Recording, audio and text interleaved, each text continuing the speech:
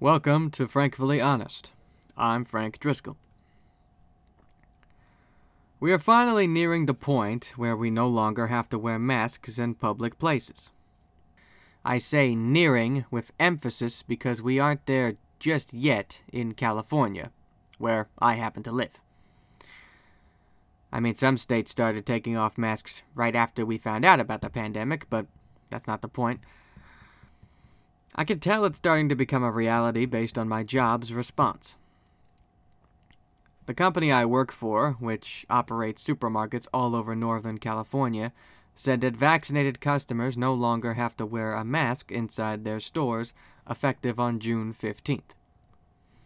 Originally, the rule didn't go for employees, but just 2 days after those rules were lifted, OSHA made an agreement with the state, and Governor Gavin Newsom said California workers don't have to mask up either.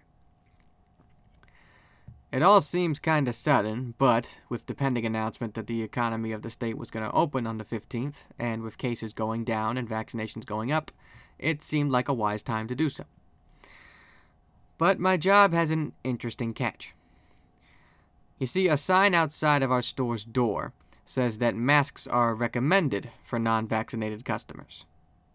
Keyword: recommended.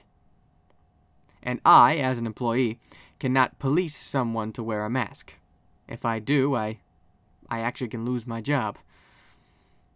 It is a bit hard to tell who is vaccinated and who isn't, and without much authority on my end, it seems like there really are no rules at all.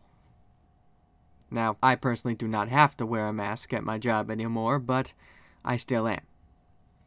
As much as I want to take my masks off, no other coworkers of mine are taking theirs off yet, and, to be honest, I just don't want to feel left out. But I will say this, when I go on my daily walks, I don't wear a mask. I haven't been since around April, when the CDC said it was okay for vaccinated patrons not having to wear their masks. But that's been the only real time I haven't worn one. I just don't know if I'm ready yet. You know, I'm not good with sudden changes. There's so many people at work who started working there during the pandemic, I haven't even seen the bottom half of their faces yet. And part of me doesn't know if I'm ready to. I remember toward the beginning of the year, where President Biden said that by Christmas, everything will be back to, quote-unquote, normal. But it's hard to tell.